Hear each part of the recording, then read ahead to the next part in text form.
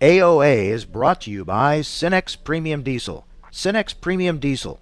Diesel that doesn't mess around. Informing America's farmers and ranchers. This is AOA, produced by the American Ag Radio Network. Here's your host, Mike Adams. Hello, everyone, and welcome to AOA. Thank you so much for joining us, letting us be part of your day. Always appreciate it. I'm in Kansas City, the beginning of the National Association of Farm Broadcasting Convention. Be here today, tomorrow, and Friday. Lots of people to talk with that'll be in here for our convention this week, and we'll have an update on a lot of different topics. Today we have a lot of ground to cover as well. We'll be talking with Kent Backus with the National Cattlemen's Beef Association. We're going to talk trade issues, including NCBA asking USDA to halt Brazilian beef imports. We'll get the latest on that.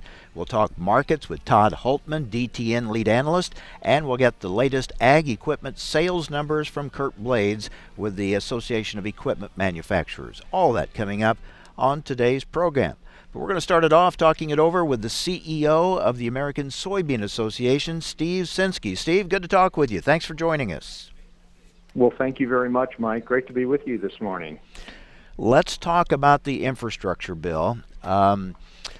What do you focus on there for agriculture in general, for the soybean industry in particular, that you're most excited about, and what you're hoping for as far as infrastructure improvements?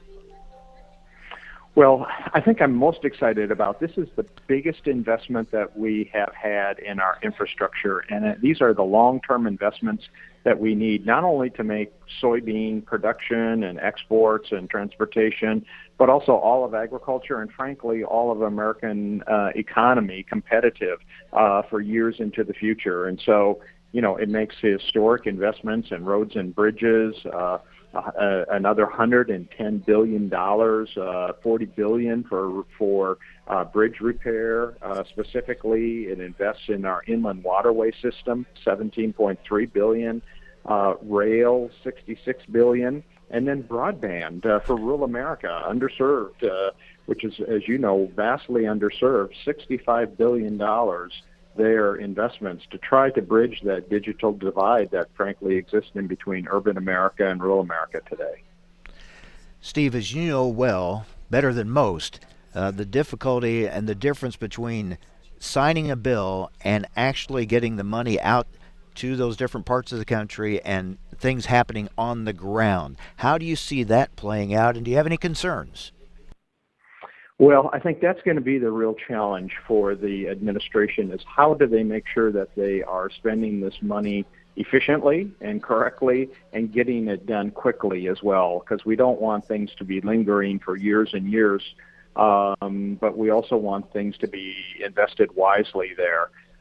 You know, I know that the president has put together a team that's supposed to be overseeing the implementation of this infrastructure bill. That includes Secretary Vilsack as well as the Transportation and Commerce Secretaries, among others.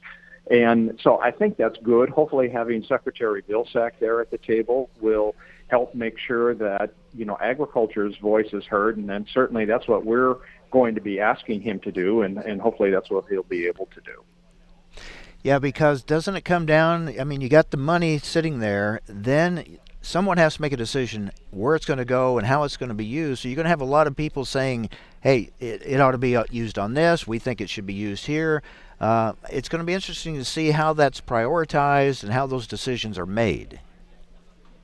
It will be, and hopefully, you know, and we don't want politics to be entering into that. We want, you know, worthy projects, but we also, you know, recognize that rural areas need the investments, and hopefully that's the case that Secretary Vilsack will be bringing, because you may not have as many, you know, the benefit cost ratio may not be quite as good for rural areas just because those are the extensive areas that have fewer people in them, but those investments are so key for the long-term future of our country and for all of agriculture. So we hope that he'll be making that case when he's at the table and making those allocation and overseeing those decisions. Steve, has the American Soybean Association taken a position on the Build Back Better plan, as they're calling it, this massive spending bill that is still being debated in Congress? I have a lot of concerns about that, and I believe I saw where the American Farm Bureau Federation has come out against it, even though there's some money in there for some agriculture programs. Has ASA taken a position on that? We have not taken a position on that. We've been keeping our powder dry on that just because we have very actively and forcefully opposed some of the tax provisions that were under consideration for a long time, like changes to stepped-up basis or the 1031 exchanges. And it looks like those things are not included. That's all the information we have from the bill today, is that those things are not included. But you know, while there are some things that would be good for agriculture, and certainly some of the increased conservation spending would be welcome, we want to really see the whole bill. We think it's going to change as it moves from the House into the Senate. Will probably be reduced even more. And so we're kind of keeping our powder dry until we see what the final product is before we take a position on that. Speaking of waiting, we continue to wait for EPA to set these RVO levels so the biofuels industry knows what the levels are going to be for the renewable fuel standard, not only for next year, but still waiting on this year, and some concerns that the administration is going to roll those back. What are you hearing, and what are your thoughts on that? Yeah, I think we are nearing what could be, and hopefully it won't be, but it could be a broken campaign promise of administering the RFS according to how Congress intended and getting back to, quote, normal. And we've seen anything but normal right now. We're very much concerned about the rumors about rolling back even to the 2020 numbers and having low 2021 numbers. And so it is of great concern, and we've been expressing that, but they have not been doing a good job, and frankly, we don't think that they're living up to the president's campaign promise that he made, was to get back to, quote, regular order in administering the RFS. And as we've seen so many times, Steve, with the RFS, they just don't follow the law. Very true. I mean, the law is out there. The law was passed by Congress to encourage biofuels and blending. And, you know, we have seen that, you know, this administration, but also past administrations have faced a great deal of pressure, always from the oil industry, because they don't want to be blending those fuels, because every percentage of biofuels into the tank is one less of their petroleum. Now, maybe we'll see over time some of that will be changing as we see some of the investments by these major petroleum companies in renewable diesel. But right now, it's still kind of business as usual and still massive opposition. Still frustrating. Steve, as always, good to talk with you. Thank you. Great visiting with you, Mike. Thank you. Take care. Steve Sinskey, CEO of the American Soybean Association. Up next, we talk beef trade with Kent Backus with the National Cattlemen's Beef Association, including their call on USDA to halt imports of Brazilian beef. The latest on that next on AOA. AOA is brought to you by Cenex Premium Diesel. Cenex Premium Diesel. Diesel that doesn't mess around.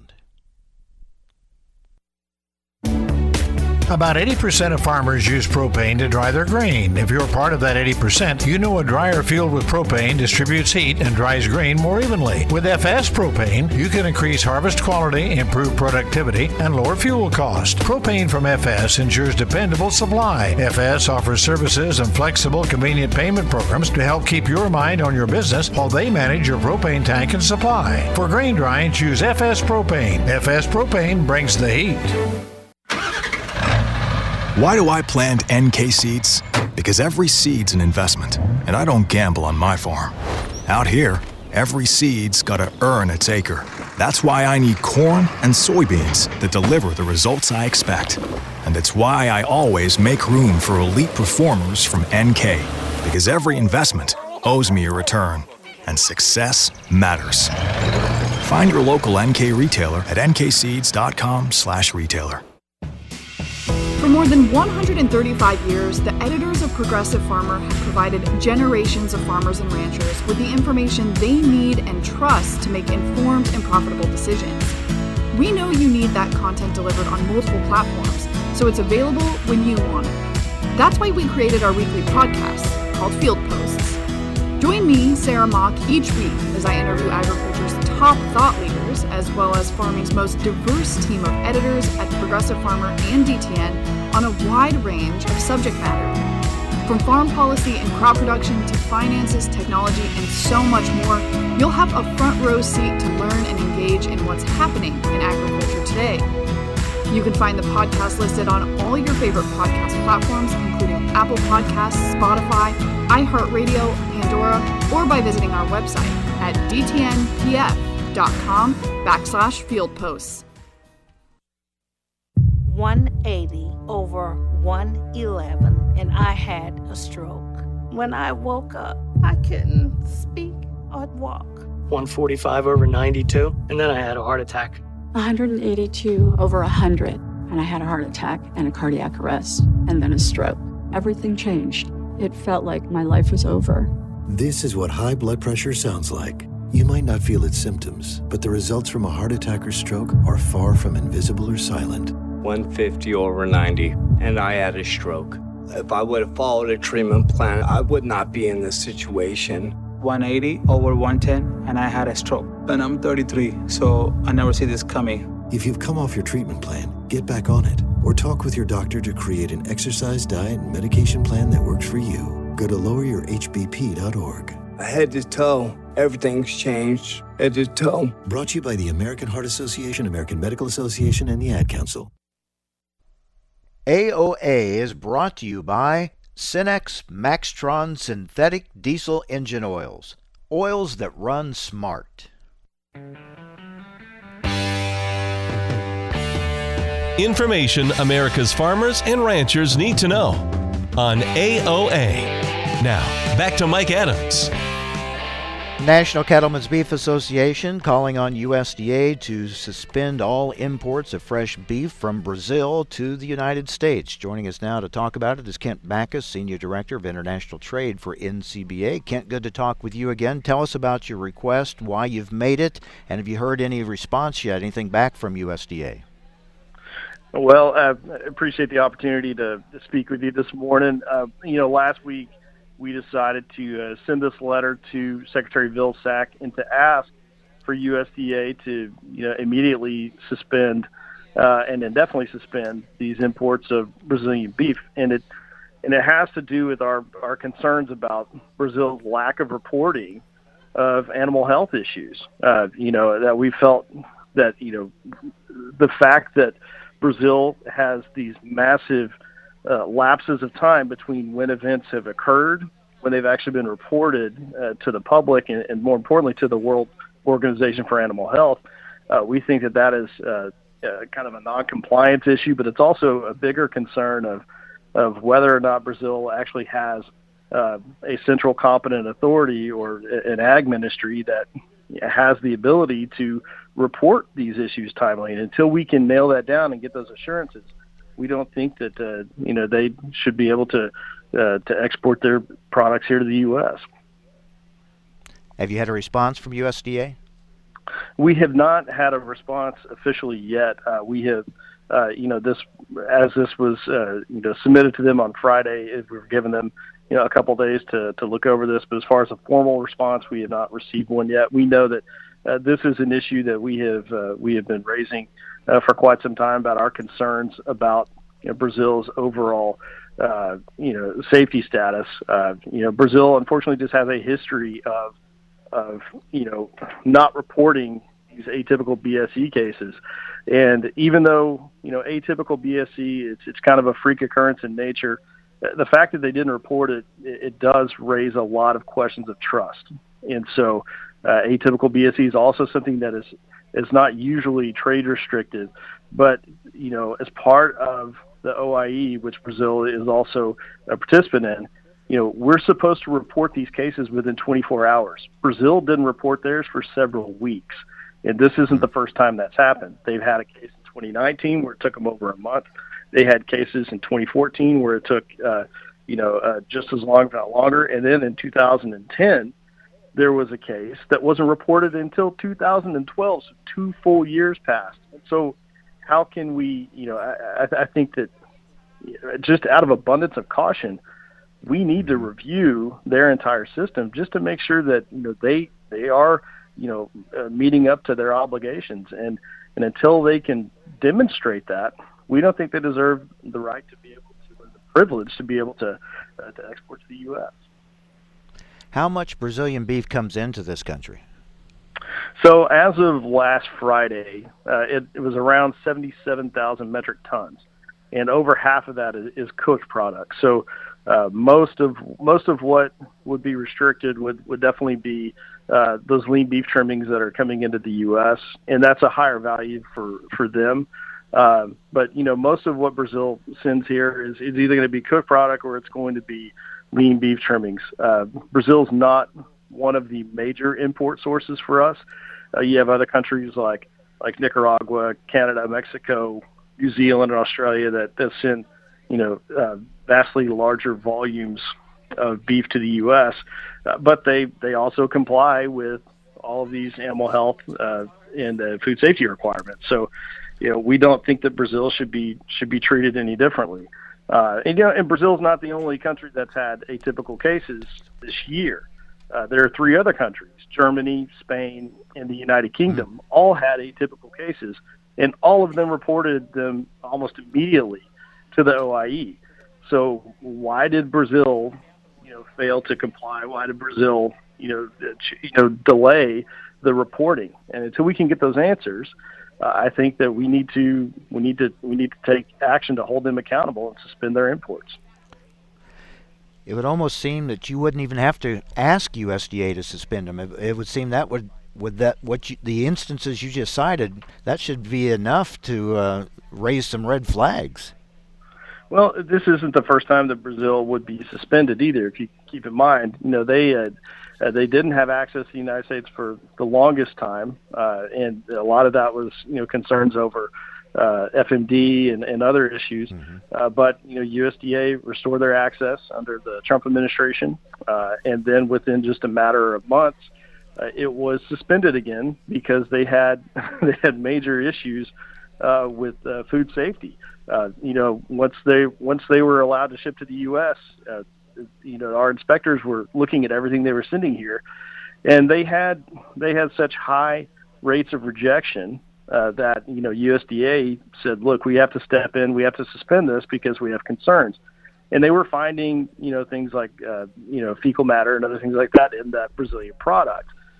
Brazil has taken a lot of steps to address that, and they were able to restore that access. But this is not the food safety angle that we're looking at right now. We're looking at this from an animal health concern because atypical BSE, it's still something serious, and in the United States we've taken a lot of steps to make sure that we never have any classical cases again, but we do have the occasional atypical case. And when we do, we report it. We make sure that animal or its progeny never enter the food supply chain. We don't have reason to believe that is necessarily a concern with Brazil itself right now, but we want to get to the bottom of why they are not reporting these instances. And if they're not reporting atypical BSE, which doesn't have trade restrictions, then what other diseases that do have trade restrictions are they failing to report? And those are some bigger concerns I think we need to look into, and we need assurances and actions from the Brazilian government to restore that trust. We're talking with Kent Backus with NCBA. Kent, what do you make so far of what you've seen from the Biden administration when it comes to trade? Any areas that you're optimistic about or concerned about as far as policy that would impact potential beef trade? Well, I think, so far the administration's been fairly quiet when it comes to beef trade. And to be perfectly honest, we gained a lot of successes under the Obama administration and the Trump administration. And so the Biden administration has been pretty good about letting us enjoy those benefits and not placing it in jeopardy. Because of that, we're seeing record returns on our exports. We're going to set an all-time high at the end of this year. I think the Meat Export Federation was predicting that we're going to exceed $10 billion in exports by the end of this year. It's unheard of. So for us, times are actually pretty good on the trade side. What we would like to see from the Biden administration is a return to that aggressive, nature of opening and expanding markets. We need Trade Promotion Authority to make sure that Congress and the administration can work together. But we need to be looking at markets like the United Kingdom, where they have left the European Union. They're trying to leave some of those European restrictions behind, and they want to embrace more science-based, market-driven trade. We need to be the ones that are out there leading that effort, and we need the United States to lead from the front. Hopefully, we'll also see some stronger negotiations on the in the Asia-Pacific theater. It's good that Ambassador Tai is over in that part of the world right now. Hopefully, we'll have some more success stories. But we got to get that machine moving again. We got to have that aggressive trade policy. We need the United States leading from the front. I'm not hearing anything on Trade Promotion Authority. Are you? No, unfortunately, it's. I think that the reality is that we're getting so much closer to midterm elections, and then we're right back into a presidential re-election year. So I hope that TPA doesn't fall victim to the political calendar, but that is a likelihood. I mean, if Republicans think that they can take back the House and the Senate, they may be reluctant to move on TPA until they have greater say in it. And at the same time, Democrats may have some hesitancies of pursuing aggressive trade policies because it may not be fully supported by some other labor interests. So, all that aside, politics aside, which is a hard thing to say here in D.C., we cannot afford to wait on this. We have to keep pursuing stronger market access if we want to be able to compete, because we have an advantage right now. Because we do have better supply chains, we have better infrastructure, we have better market access than a lot of our competitors, and a lot of them are going through some really bad droughts and other things like that. There's a tight global supply, but once the markets start to recover, we have to be able to capitalize on that. And I think the United States should be engaged in some of these key markets. Kent, always good to talk with you. Thank you so much. Thank you very much. Take care. Kent Backus, Senior Director, International Trade for the National Cattlemen's Beef Association. We'll talk markets next with DTN lead analyst Todd Holtman. Stay with us. You're listening to AOA. AOA is brought to you by Cenex Premium Diesel. Cenex Premium Diesel. Diesel that doesn't mess around.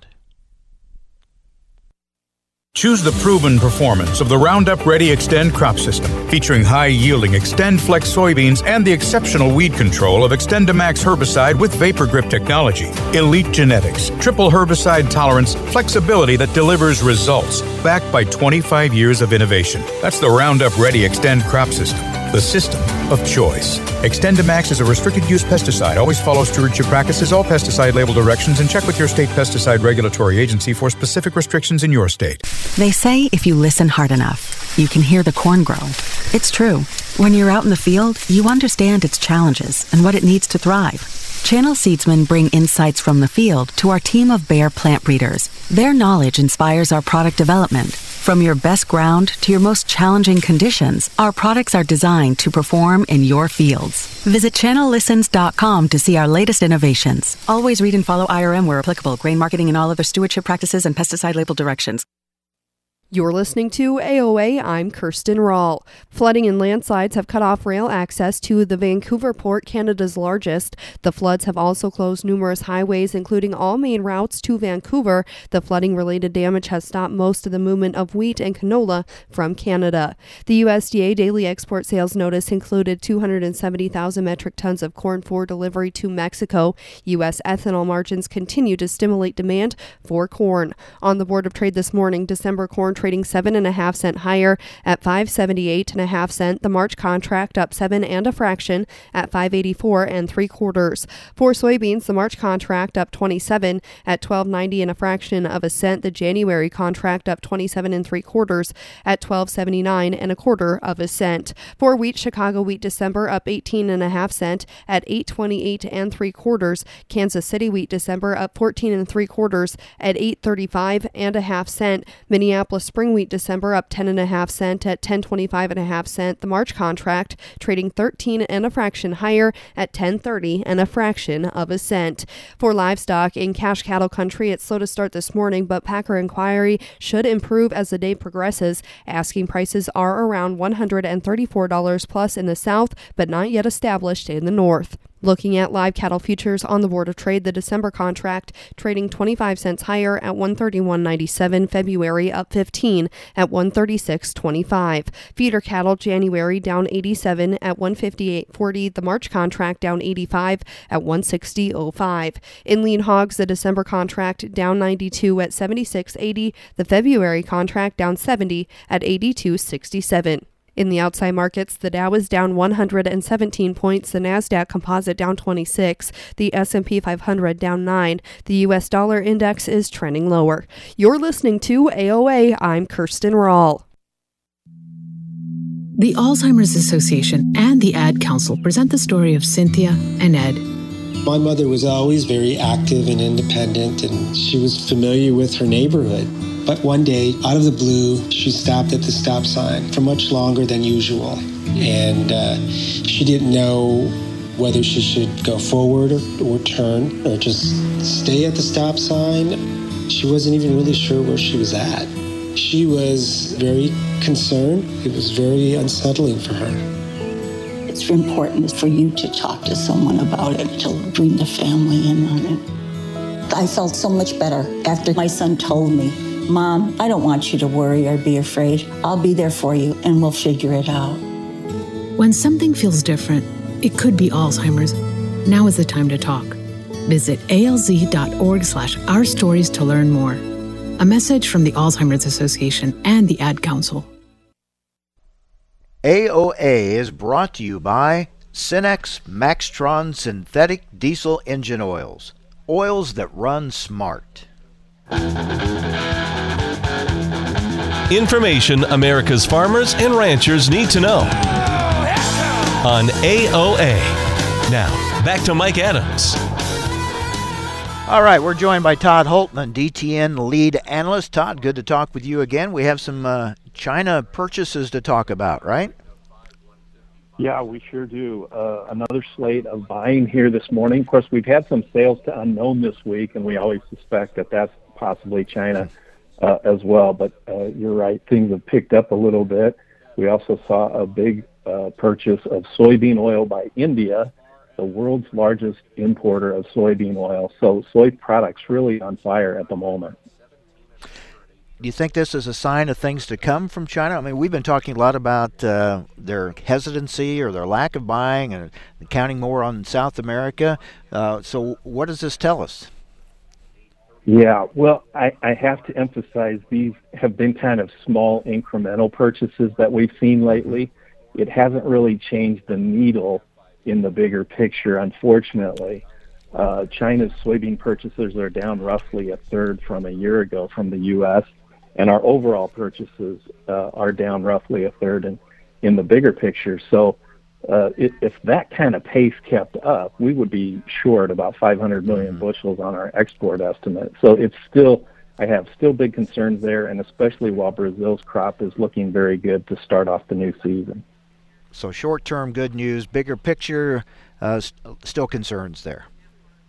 Yeah, it's actually the crush side of the market that has really lifted prices lately, Mike. And of course, part of that's related to a lysine shortage in the case of soybean meal, but also just this whole demand situation of not being able to keep up with our energy demand has helped support the bean oil price as well. So that's really where the bulk of this rally is coming from lately. That demand for soy products, shouldn't that continue for a while? I mean, is there any sign of that letting up? Domestically, no. I would say both as far as ethanol goes and the biodiesel component in soybean oil, both of those products ought to remain in very firm demand. We're in a very tough situation right now. I think we forget just how tough the pandemic was on the oil and gas industry last year. And our production just has not even come back yet here in the U.S. And, of course, we had a lot of bankruptcies, so it's very difficult to just rebound and turn the switch on with that oil and gas production. So our biofuels markets, ethanol and biodiesel, are benefiting from that at the moment. Yeah, with all the frustration with the administration about not coming out and fully supporting, at least publicly, biofuels, and we still wait for things from the EPA on RVOs and things like that. So even with all that, just the demand, the higher prices for fuel, that has increased the demand for biofuels in and of itself, right? Yes. The profit margin on ethanol is just incredible right now. And similarly, the crush demand for soybeans that I was mentioning, showing very good returns. Both of those are very good situations.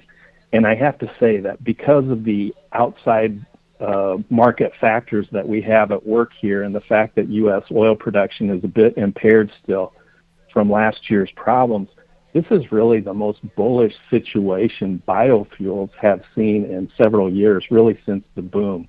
It's been a long, bearish market in general for our biofuels products, and this is a big change in the cycle that we're seeing. Yeah, we haven't seen it in a while. You're right. We're talking to Todd Hultman, DTN lead analyst. Well, you mentioned outside factors, outside forces. There are a number of them impacting markets right now. Yes, and you constantly and correctly ask me a lot about inflation, and a lot of that comes back to the energy market. And again, I'll just reiterate that not only was the oil and gas industry really beat up last year, but I think we shouldn't forget that Saudi Arabia really did their part to help that along. That they don't want to compete with our oil industry, and they did their part in really hammering us last year with those low prices. So as we look ahead, the ongoing speculation about the battle for acres, do you feel more momentum starting to move back to corn now? Well, I have to say the ethanol situation certainly helps that. And so just as I'm looking on paper, the way fertilizer and fuel prices are right now, I'm penciling in kind of a roughly a $5 cost of production for corn in the new season. Our cash prices are staying well above that. I think that's good news, and especially for anyone that has their fertilizer purchased already. If they already know their input costs, there's some good hedging opportunities here to lock in corn. So for that reason, I think the corn-soybean rotation may hold up fairly well this spring here in the U.S. I can't say that with much confidence outside the U.S., but here we may have an opportunity to maintain our production. Yeah, for those that got a good weather window here in November, and a lot of the country, a lot of the Midwest did, I saw a lot of fall field work going on indicating they're looking for those acres in corn next year. Yeah, absolutely true. And I think that's especially true in the central and western part of the Corn Belt. I understand the eastern part seems to still be contending, and they still get the highest rain chances every week. So things are staying a little wet there. But you're right. As far as the central and west, there's been plenty of opportunity to work in the field. So when we look at South America, they're off to a good start with moisture for planting, but La Nina is kind of that cloud on the horizon, and we watch. Yes. We'll wait and see if they turn dry. Yeah, you're absolutely right. And there's still some good rain chances this week, but the areas at risk are southern Brazil and Argentina, and the forecast does turn toward the drier end next week. So that is going to be the suspect for that. I think the other part of that is with high fertilizer prices. It'll be interesting to see if it affects Argentina's corn planting, as they're just getting started right now, but they have much planting ahead of them. And the second corn crop for Brazil, it'll be interesting to see if high fertilizer prices impacts that as well.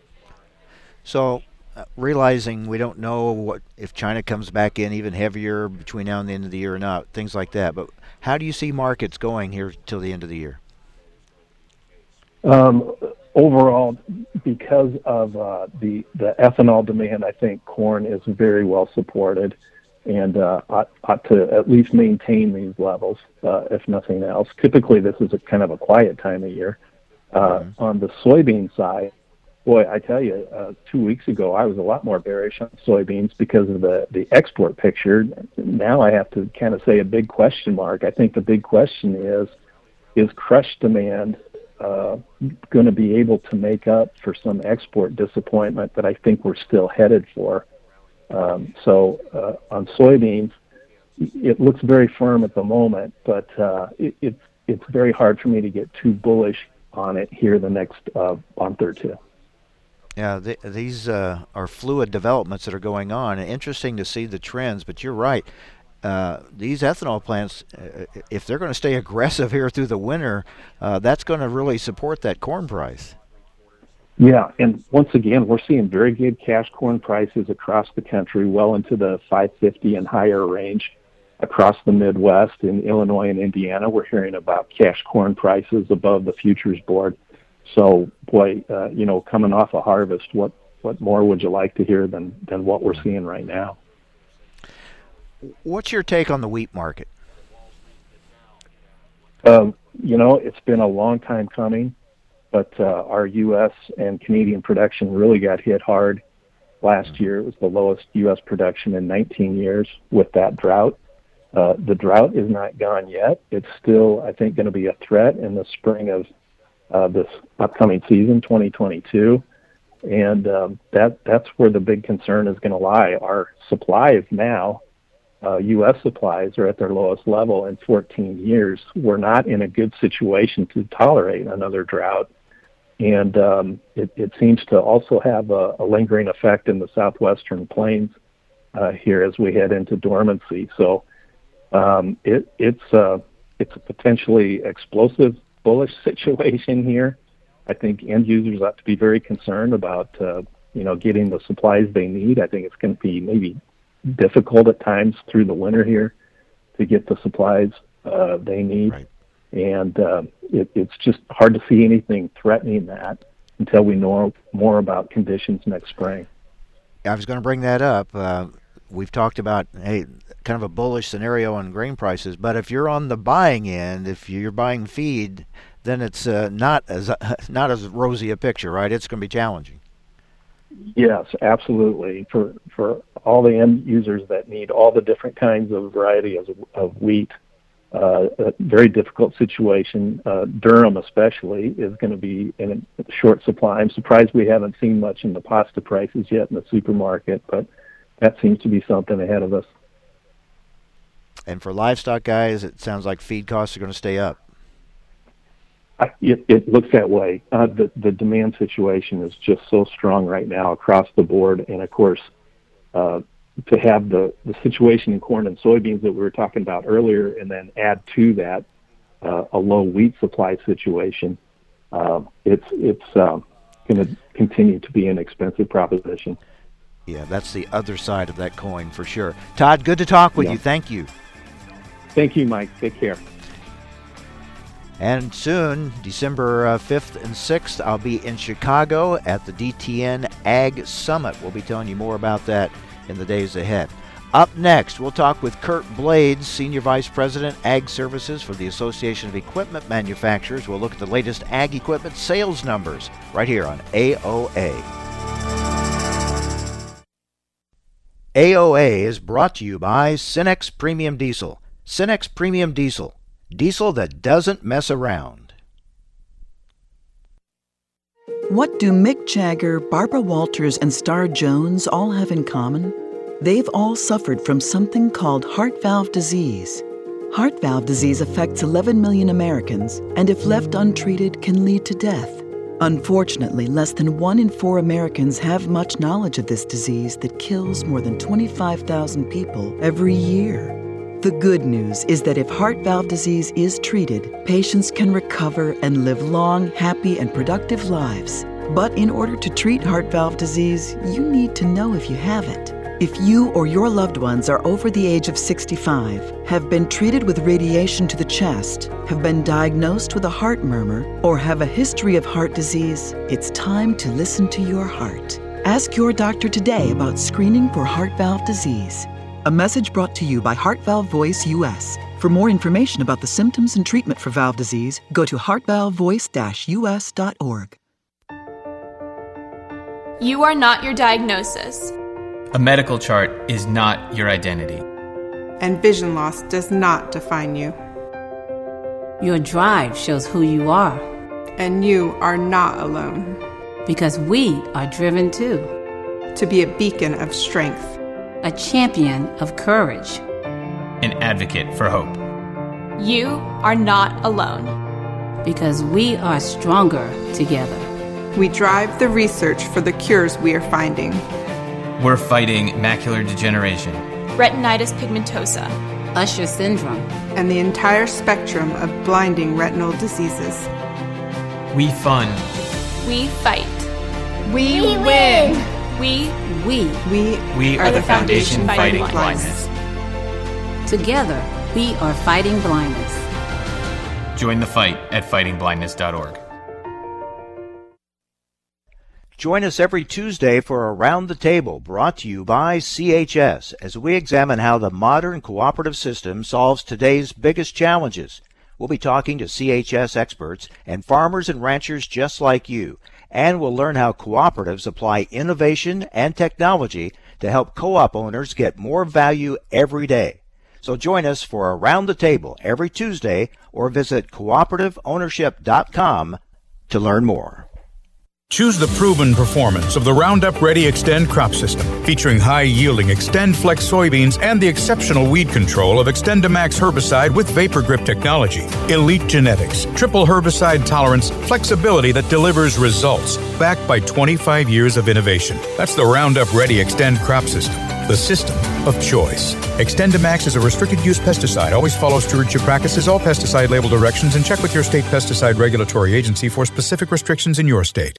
They say if you listen hard enough, you can hear the corn grow. It's true. When you're out in the field, you understand its challenges and what it needs to thrive.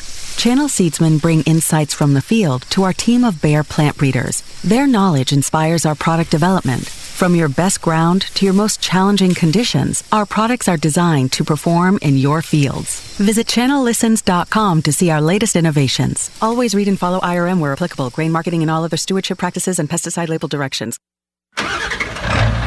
Why do I plant NK seeds?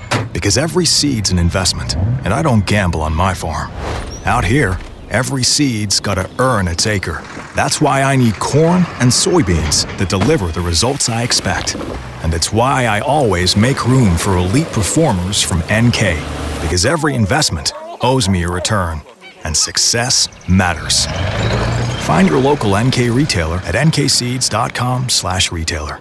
As you wrap up harvest and prepare for the 2022 season, get a jump start by attending the DTN Ag Summit. This in-person event will be held December 5th through the 7th in Chicago at the Fairmont Hotel. Learn from agricultural thought leaders, including Ambassador Terry Branstad and John Deere lead economist Galia Barr, and much, much more. Register before November 25th to save $100 off registration. Get your tickets today at dtn.com/Ag Summit. You only get one chance to leave your mark on the land you love. So choose the soybeans with a legacy all their own. FS High Soy. The first proprietary soybean brand, High Soy has been a part of the land for 50 years, offering the latest in trait technologies and elite genetics. High Soy varieties continue to provide industry-charting yields. FS High Soy. See your local FS member company or visit fshighsoy.com. AOA is brought to you by Cenex Premium Diesel. Cenex Premium Diesel. Diesel that doesn't mess around.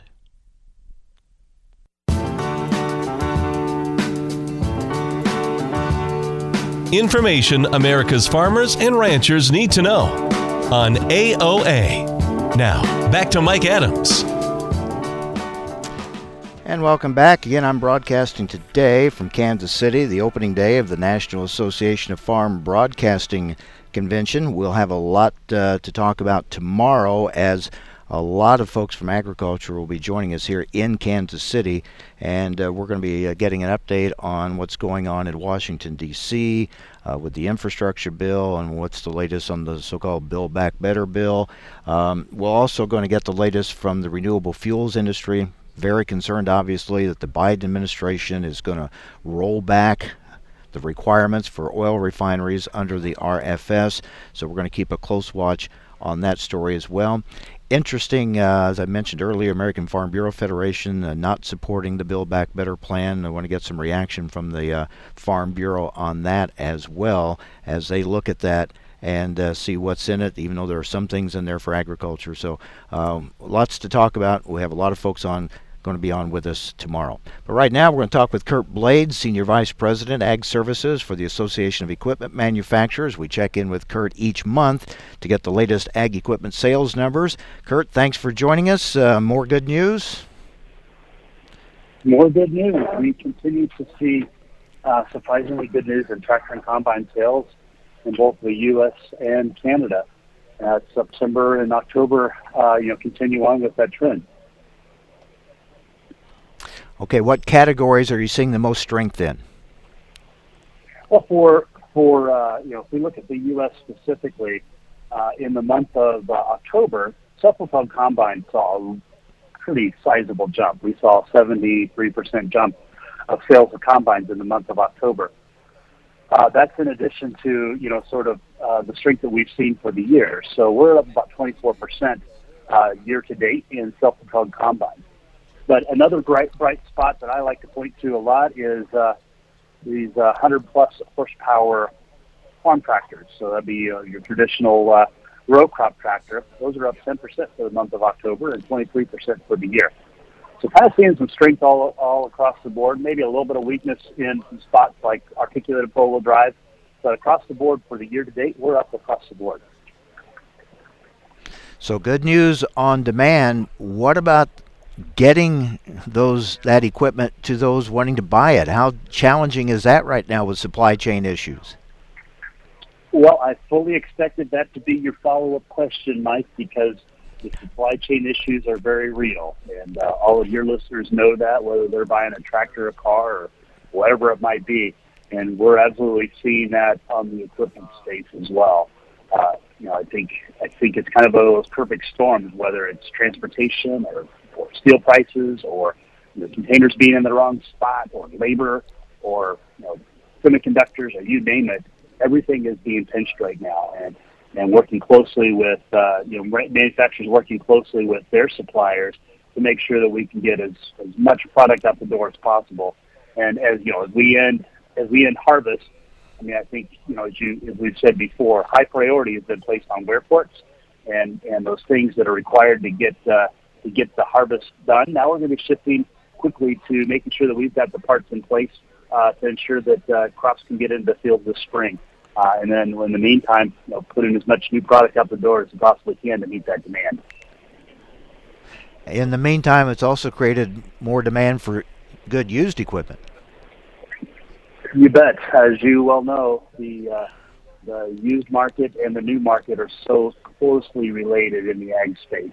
And I guess the good news is used prices are holding quite well. So, farmers are able to take advantage of if they are able to get new equipment, they're able to also sell their used equipment at a pretty nice price. And so that keeps the balance sheet in a nice place. So I'll tell you what, it's tough out there across the board in terms of supply.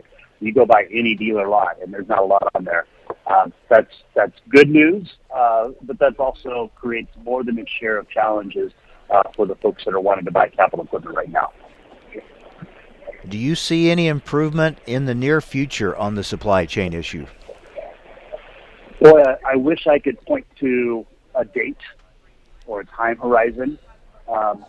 But what we're hearing from our manufacturers and what our manufacturers are hearing from their suppliers, and frankly, just the whole geopolitical scene right now, is that I think we got to be patient. The supply chain challenges may take a little while for it to work out. I don't know whether we're talking about, early 2022 or mid or even late 2022, but I think we've got to be prepared for it to take a while for some of these issues to sort themselves through in the grand sense.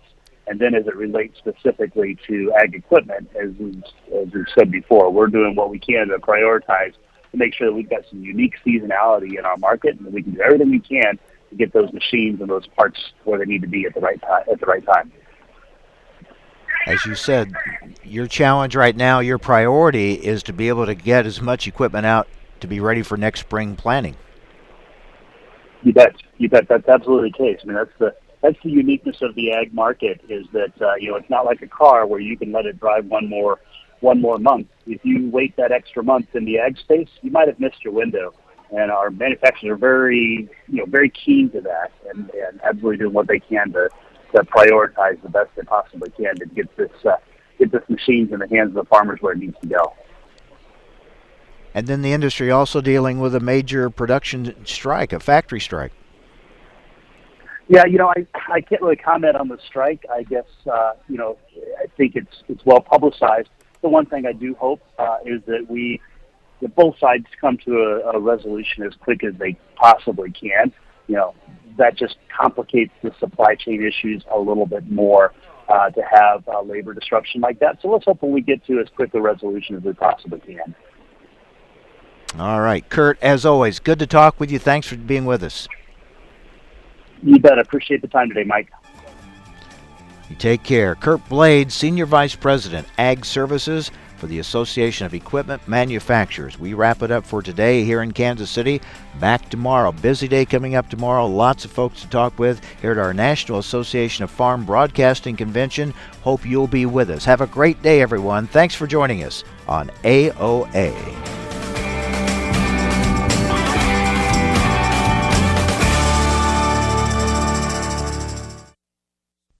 AOA is brought to you by Cenex Premium Diesel. Cenex Premium Diesel. Diesel that doesn't mess around. Progressive Farmer knows you need content delivered on multiple platforms, so it's available when you want it. That's why we've created our weekly podcast, Field Posts, to bring you convenient and easy to listen to interviews on key topics and trends. Join me, Sarah Mock, as I interview some of agriculture's best thought leaders. You'll have a front row seat to learn what's happening in agriculture today. You can view our library of podcasts and upcoming topics by going to dtnpf.com/fieldposts. Ag retailers, co-ops, and custom applicators have enormous productivity requirements. With thousands of acres of fertilizer to apply in a short window of time, they don't have time to make mistakes in the field. Intelligent Ag's Recon Spread Sense is the first ag technology that monitors the flow of product on floaters. The technology identifies flow issues to avoid streaks in the field that can hurt yield potential. Reduce the risk of misapplication by investing in Recon Spread Sense. Never doubt what you're putting out. Visit intelligentag.com to learn more.